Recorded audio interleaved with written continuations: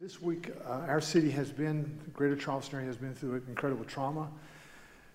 This happened with the North Charleston Police Department and the Scott family. I've been incredibly moved by the response of this man who was shot, his family, a very gospel-oriented response. There are many people who are hurting over this. This is a very difficult time. You know that you're in the spotlight when you pick up the Wall Street Journal on Thursday and we're on the front page. The North Charleston mayor and his council on the front page of the Wall Street Journal. So this is a very important time, and I just want to have a special prayer now for the Scott family, for the officers involved, and the whole North Charleston Police Department, and for all of us in this city. So let's pray. Lord, we are your people who claim to be Jesus followers, and we thank you that because you, Lord Christ, are the mediator between God and man, we can come to you in prayer in the name of Jesus.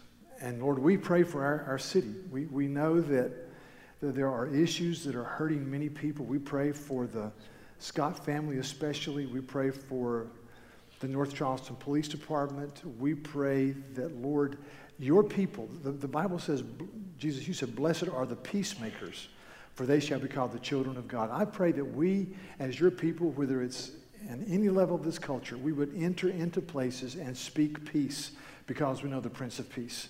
Not peace at any price. Because you also tell us that in Micah that we are to pursue and love justice and righteousness and to walk humbly with God. So we understand there is justice, and even in a fallen world, but we also understand that we are to walk humbly with you. We know that the Bible says that wisdom from above is first of all pure and then peace-loving or peacemaking. So Lord, let us be pure-hearted peacemakers. And may the gospel go out, Lord, in ways that we are not even aware of or can't even fathom, that you would bring a sense of gospel orientation to our hearts during these days. So we thank you and we praise you that you're the King. And God, let people with that are good thinkers, that deal with issues rationally, continually speak into this situation, we pray. In Jesus' name, amen. Our text this morning is going to be 1 Timothy 6, 20 and 21 as we conclude this stewardship emphasis today. And next week, Paul is writing to Timothy, who is working with the young church in Ephesus, and he's saying, Timothy, here's the way you live, here's the way you instruct, here's the way you appoint elders, here's the way you appoint deacons, here's the way you deal with widows, here's the way you deal with elders who have been accused of wrongdoing, here's the way you do this and this and this, but it's all built upon the gospel of grace. It's all built upon the apostolic message of the cross. It's all built upon the reality of Christ. And so as it says in chapter 20 and 21, or 6, 20 and 21, O Timothy, guard the deposit entrusted to you. Avoid the irreverent babble and contradictions of what is falsely called knowledge. For by professing it, some have swerved from the faith. Grace be with you. So I'll deal with part of the passage this week and part next week.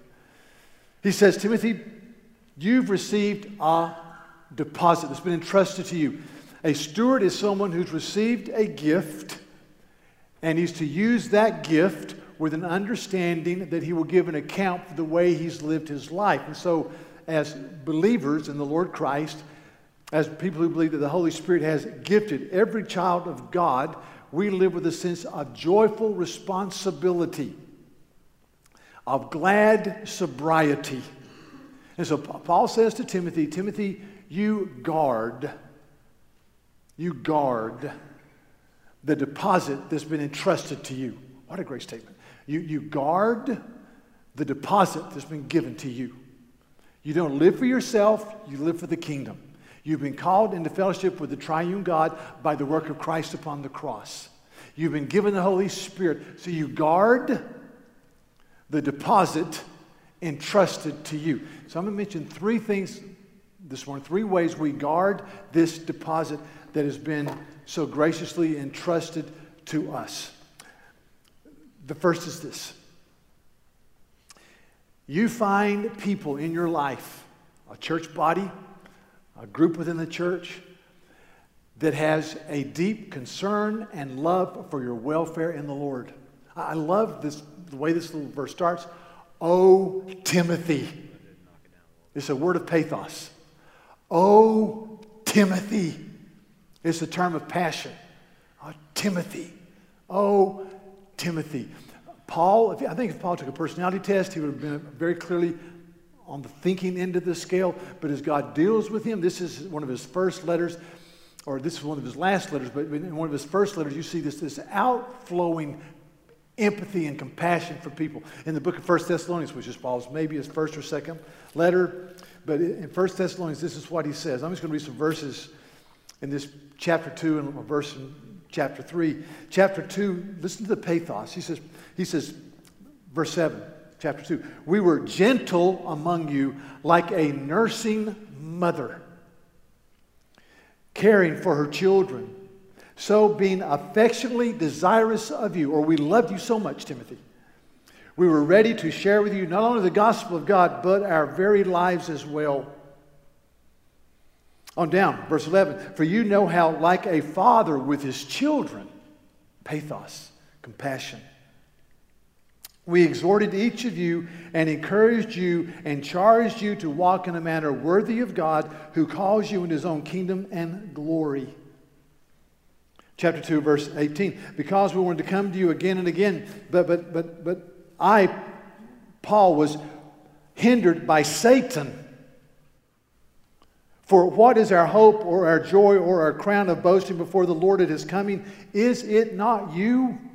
Verse 20, for you are our glory and our joy. And see, if I'm to go strong and finish well, I've got to have people who surround me and who love me and say to me, you know, your welfare in the Lord is a point of boasting for me. You are my small group, you are my hope, my glory, my crown. You've got to have that. In chapter 3, this very cerebral man, Paul says this, verse 5, for this reason, when I could bear it no longer, I sent to learn about your faith for fear that somehow the tempter had tempted you and our labor would be in vain. You say, well, Paul, I thought God's word never returns void. You're right. I thought you trusted the leadership of God to build the church. I do. But here's this pathos. I didn't want to think that I've labored in vain. It hurts to love people. It hurts when people walk away from the Lord. It just hurts. It hurts when relationships break. Like I said last week, all these little babies, we dedicated this beautiful little baby girl, had a little baby boy in the last hour, and every time I hold a baby, look at a baby, I think this baby has the ability to absolutely build and encourage so many people and to break the hearts of so many people. To love is to hurt, but to love is to live. And Paul says this, verse 8, for now we really live if you're standing fast in the Lord. Look at your community group, look at your small group, look at your men's, your women's group, look at your children, you're trying to build Christ. Now I really live if you're standing firm in the Lord. Man, that's what I want. So if I'm to go strong and finish well, I've got to have people who have a pathos over my own spirit. I tell our men frequently on Friday morning, I said, who are your 2 o'clock in the morning Waffle House friends? You know, Waffle House is open 365, 24 hours a day, right? So what happens if your world falls apart and you got to talk to somebody at 2 o'clock in the morning? Who do you call? You need those people. You need community. I'm always mesmerized by the account in the Gospels in Mark 2 where Jesus is teaching and you can't even get close to the house, and there's a paralyzed man who has 4 buddies. And they're going to take him to be in front of Jesus because the rumor is he heals people. And so this Jewish teacher, this peripatetic rabbi, they get to the house, they can't get close to the house, and so they tenderly strap his body and they pull the pallet up to the top of the roof and they remove the tiles and they get a corner each and they lower the man down. And it says, Jesus looked up, and when Jesus saw their faith, that's what's interesting, their, plural, their faith. And I thought, who's carrying me in times of trouble? I need community. This is something that didn't hit me until a few years ago. I should have much sooner. The reason we believe in community primarily is because God is Trinitarian. God has always been Father, Son, and Holy Spirit in loving relationship, what I call the happy land of the Trinity, a place of joy. And so he made us to be relational people. And so Paul here, the thinker, says, oh, Timothy, who's carrying you in times of need? Who do you meet in the morning? See, some people just don't get it. I read this 4 years ago and just put it in a file and peeled it out this week. A Taiwanese woman, wealthy Taiwanese woman, was unable to find a husband, and so this week she married herself. True story.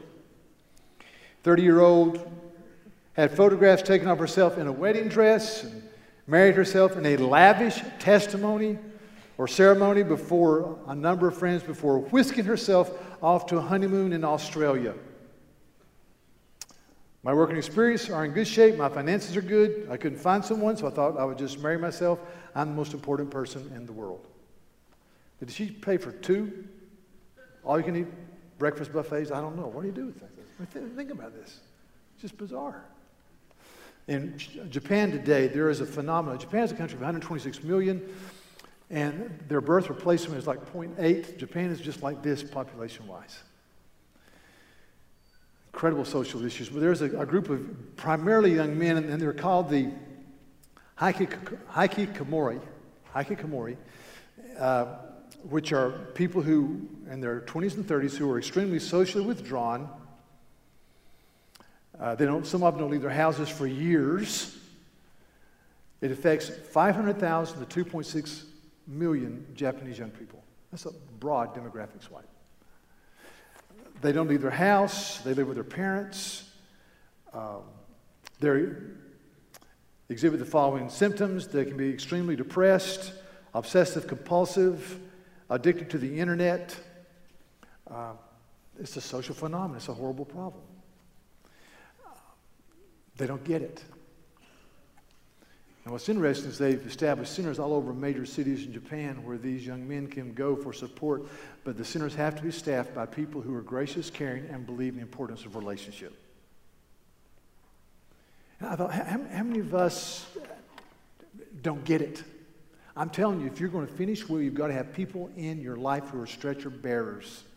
And it's got to be a certain type of people. In 1 Corinthians 15, the passage that we read last week, in part about the resurrection of Christ, Paul talks about the resurrection, and he says this in verse 32. He says, what do I gain if, humanly speaking, I fought with beasts at Ephesus? If the dead are not raised, let us eat and drink, for tomorrow we die. That's the slogan of people. He says, if there's no ultimate truth, if Christ isn't risen from the dead, then it's every man for himself. Just do your own thing. He says, do not be deceived. Bad company corrupts good morals. In other words, if you live that way and live for yourself, you're going to be corrupted.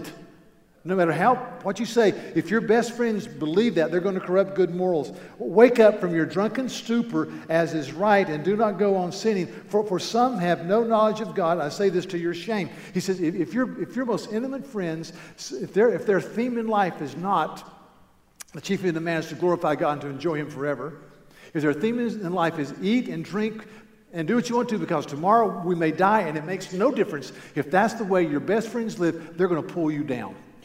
So I'm saying the friendships we have must be of a certain caliber. They've got to be centered on the reality of Christ and His Word. That's why Hebrews 3 says, see to it, brothers, see to it that no one falls short of the grace of God. Just see to it that no one has a sinful, unbelieving heart that turns away from the living God. To love is to hurt. But listen, if you're going to go strong, you've got to have people that say about you, like Paul said about Timothy, oh, Timothy. The second thing, if we're going to go strong and finish well, we've got to stay on message. Paul says, Timothy, guard the good deposit that has been given to you. Avoid the irreverent babble and contradictions of what is falsely called knowledge. For by professing this, some have swerved from the faith. He says about this error in the early church at Ephesus. We're not sure what the error was, but it involved this. Verse 4 of chapter 1, it says, these people devote themselves to myths and endless genealogies, which promote speculations rather than the stewardship from God, which is by faith. In other words, they talked about irreverent babble, contradictions. They didn't talk about the apostolic preaching of the cross. They didn't talk about the glory of Christ. The book of Colossians deals with this issue. In Colossians chapter 2, listen to this. Paul says, I want for you to have the rich assurance of full assurance of understanding and knowledge of God's mystery, which is Christ, in whom are hidden all the treasures of wisdom and knowledge. I say this in order that no one may delude you with plausible arguments. It says Christ is the source of all wisdom and knowledge. Verse 8 through 10, see to it that no one takes you captive by philosophy and empty deceit, according to human tradition, according to the elemental spirits of the world, and not according to Christ. For in him the whole fullness of the deity dwells bodily, and you've been filled in him who's the head of all authority and rule. The issue is Christ. Elemental spirits, the demonic spirits, the issue is Christ. And he says this regarding these people. He says in chapter 2, verse 18 and 19. It's not coming up. He says this. Oh. If you can show it, verses 18 and 19, that'd be good. He says, let no one disqualify you, insisting on asceticism, which is beating your body up, tearing it down, and the worship of angels, going into great detail about visions and being puffed up and not holding fast to the head, from whom the whole body is nourished and knit together. It says these people go into great detail about visions and angels and this and that, and they beat themselves to make themselves more spiritual. But it says that they're really not about the reality of Christ. They've lost connection with the head. Understand this. Whenever anyone makes a dream or a vision or anything else anywhere close to the authority of Scripture, they go wrong. I love history. I love church history. I can go through church history after church history after church history segment where people said they downgraded the person and work of Christ, they downgraded the Word of God, and they gave greater credence to a vision or a dream or whatever, and they always end up in trouble. We believe Scripture alone is supreme. Let me give you some examples. 2nd century, a guy named Montanus. Montanus said correctly, because you can say this is true about any generation, the church is not as pure as it should be. For God to really work in us, we have to have a very, very pure church. And so he said the repentance that people are giving needs to be longer, more pronounced, and more exacting. And he seduced some people. And then he said, on top of that, you don't need the apostolic testimony of Scripture. You just need me, because the Holy Spirit speaks through me. I am his mouthpiece. Forget Paul, you've got me. Forget Peter, you've got me. Forget John, you've got me. And it led to incredible error. Fast forward 14 centuries, a group called the Anabaptists. I am a Baptist by heritage, by conviction. The Anabaptist meant to re-baptize. They read the Bible, says we believe the Bible teaches that you're baptized after you're saved. I agree with that. But there were some offshoots of the Anabaptists that gave the Anabaptists a horrific name. There was a guy named John of Leyden. He was a Dutch guy. He moved to Münster, Germany. He said, I'm the mouthpiece of God. He seduced some people, brought them with him under the Anabaptist umbrella, introduced polygamy, all types of bizarre sexual practices, advocated clothing optional days on a warm day in Germany, which thankfully weren't that many.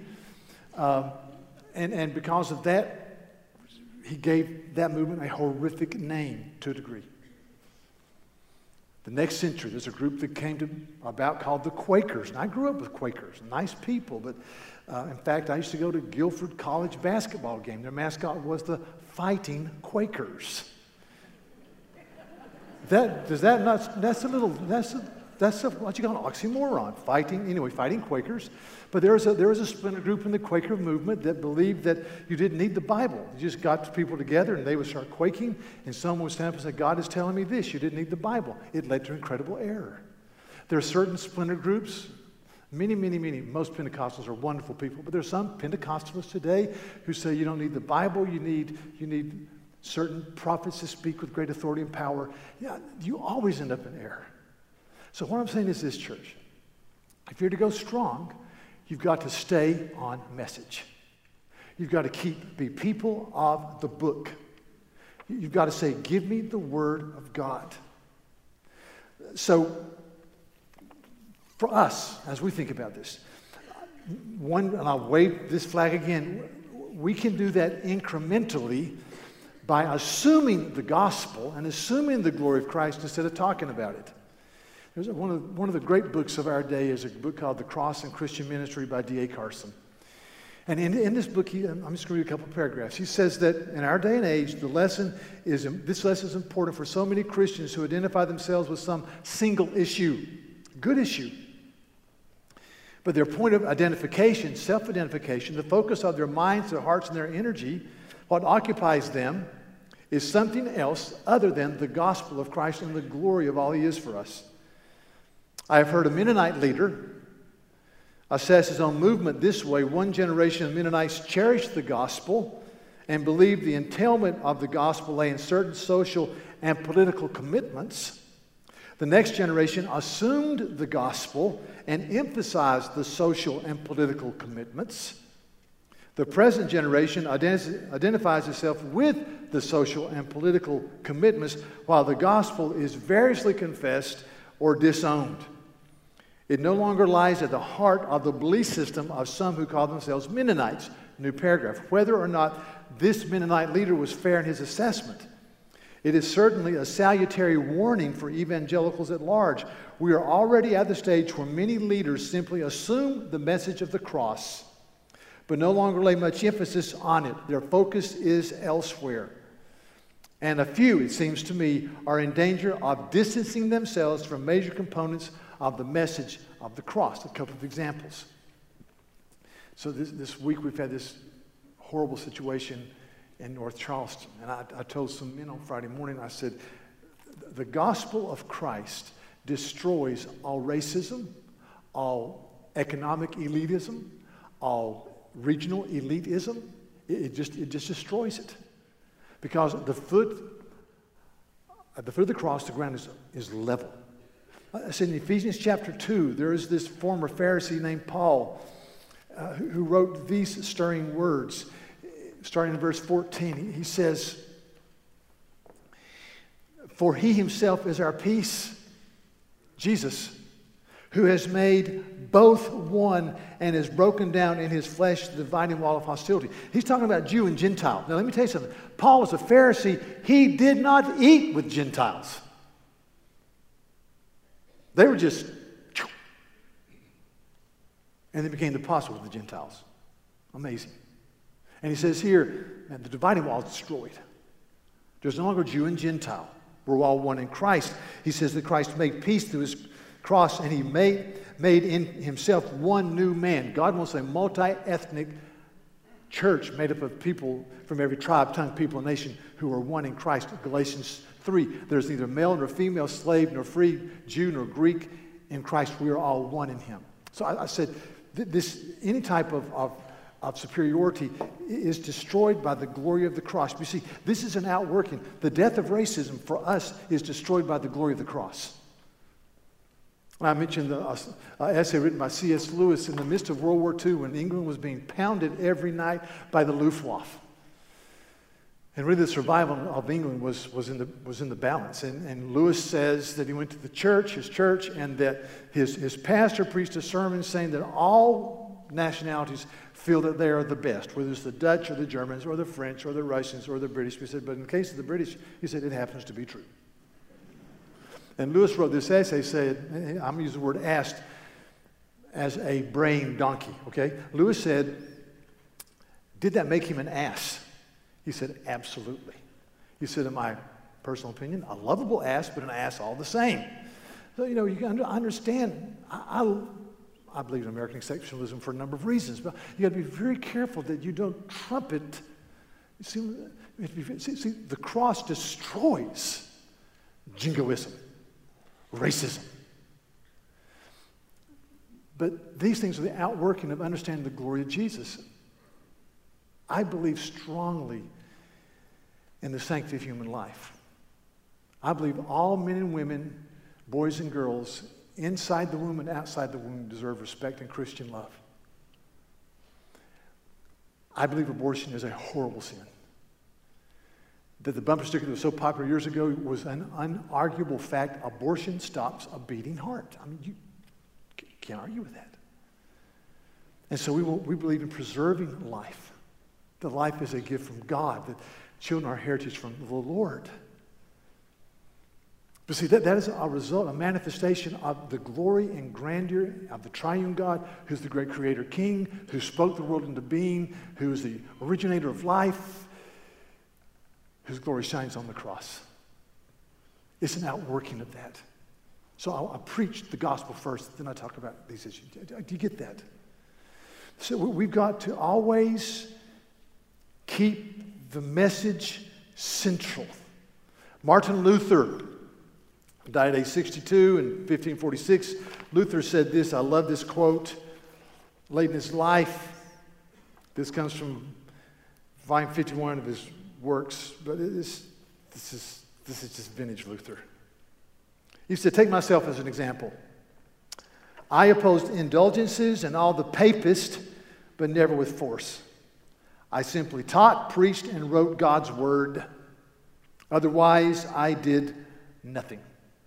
And while I slept or drank Wittenberg beer with my friends Philip and Armsdorf, the word so greatly weakened the papacy that no prince or emperor ever inflicted such losses upon it. I did nothing. The word of God did everything. Again, he says later, I did nothing. I simply let the word of God do its work. And I just say, I think the Bible says, just let the Bible go in your life. The Bible slays us. In our prejudices or in our lethargy, it just slays us. In our unrepentance, it slays us. So you just preach the Bible. You let it out. It's the Word of God taken by the Holy Spirit and made efficacious in our life. I love the Bible. So you got to do that. Number 3, you understand, we have received a deposit, been entrusted with a deposit. Every person here who's a Christ follower, you've been commissioned into the army of the living God. You've received gifts, and you're to use those gifts to advance His kingdom, to bless people around you. You don't live for yourself. I was interested in Wall Street Journal last week, had an article with a guy named Peter Singer. Peter Singer said, I believe he's an ethicist from Australia, teaches at Princeton, who is an advocate of infanticide. He said you should be able to almost take the life of a child once it's born if you don't want it. He's at Princeton. It's amazing. And Peter Singer says, I think it would be good if everybody gave 10% of their money to charitable causes or more. I'm going to say, why? Why? There's no answer to why. See, we say, you've been given a charge, a deposit, a responsibility, live. When Paul is writing his last letter, he's trying to stir Timothy up, and so he walks down memory lane with Timothy. And he says this, he says, Timothy, verse 4 of chapter 1, 2 Timothy, as I remember your tears, I long to see you, and that you may be filled with joy. I am reminded of your sincere faith, a faith that dwelt first in your grandmama Lois and your mother Eunice, and now I am sure it dwells in you. For this reason, I remind you to stir into a flame the gift of God which is in you through the laying on of my hands. So he says, Timothy, let me tell you something. Your grandmama lived for Christ. Your mama lived for Christ. And I'm your spiritual father. I've taught you. I've trained you. I've wooed you. I've birthed you, in essence. I laid my hands upon you with other elders and prayed that God would gift you. You do not live for yourself alone. You be a man of courage and dignity. See, we need to walk down history lane. We have received an incredible heritage. Don't squander it. More about that next week. Last Monday, Duke won the national championship. And this is a great story. So this 18-year-old guy, he may be 19 now, he's named Grayson Allen. So my brother loves Duke basketball, and he says, you know, there's a guy they've signed that's going to be a great guy in the future. His name is Grayson Allen. They say he's got a 37.5-inch vertical jump. He's got a killer shot. And I go, okay. So I watched him a couple times. The guy's on the bench. I call my brother and says, why isn't he playing? And he says, well, he's just not playing yet. And so started playing a little bit, started playing here, started playing there, and had a couple of good games. First couple of games of the tournament, didn't play much at all. Monday night, if you watch the game, it was a great game. Just came on way too late, but I made it through. Monday night, this great Wisconsin team, in the second half, comes out, and they're ahead by 9 points. Duke's two big guys are on the bench with 4 fouls. And really, Wisconsin is about to metaphorically plunge the dagger in Duke's heart and win the NCAA championship. And this guy comes off the bench, 6'4.5", and takes the game over. He played like a kamikaze on caffeine, you know.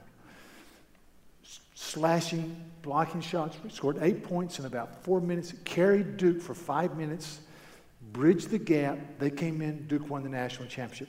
He won the game. He and another freshman, but primarily he won the game.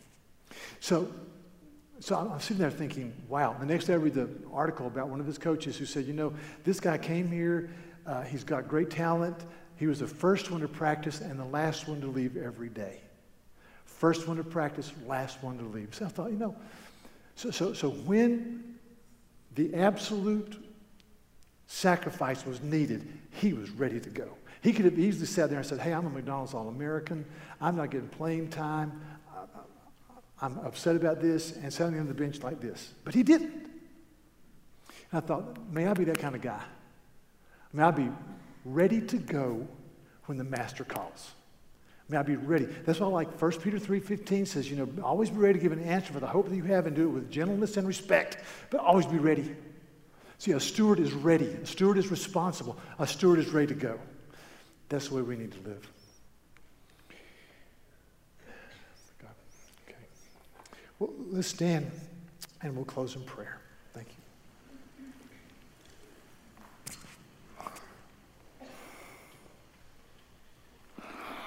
So, Lord, today we pray that you would let us go strong, that you would, we look at this passage very soberly when Paul cries out, oh, Timothy, God, thank you for people in our lives that really pray for us and care for us and have done so for years and years, and who cry out and say to us, oh, guard the good deposit that's been entrusted to you.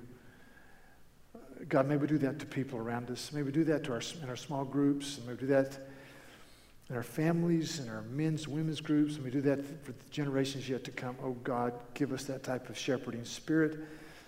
I pray, Lord, that we would always keep on task as far as the message. I pray that we be people who love the glory of the cross and the apostolic message, and that we would live there, and that we would love the Bible, and that you, Holy Spirit, would take the Word of God and elevate the person of Christ and the glory of the cross in our lives. I pray, Lord, that we'd understand the concept of true stewardship, and that we'd be ready to go forward, ready to step out, ready to do the right thing. So, Lord, may we get up every day and pray, our Father who art in heaven, kingdom come. Lead us not to temptation. Give us our daily bread. Lord, we want to be saturated with the character of God, in whose name we pray. Amen.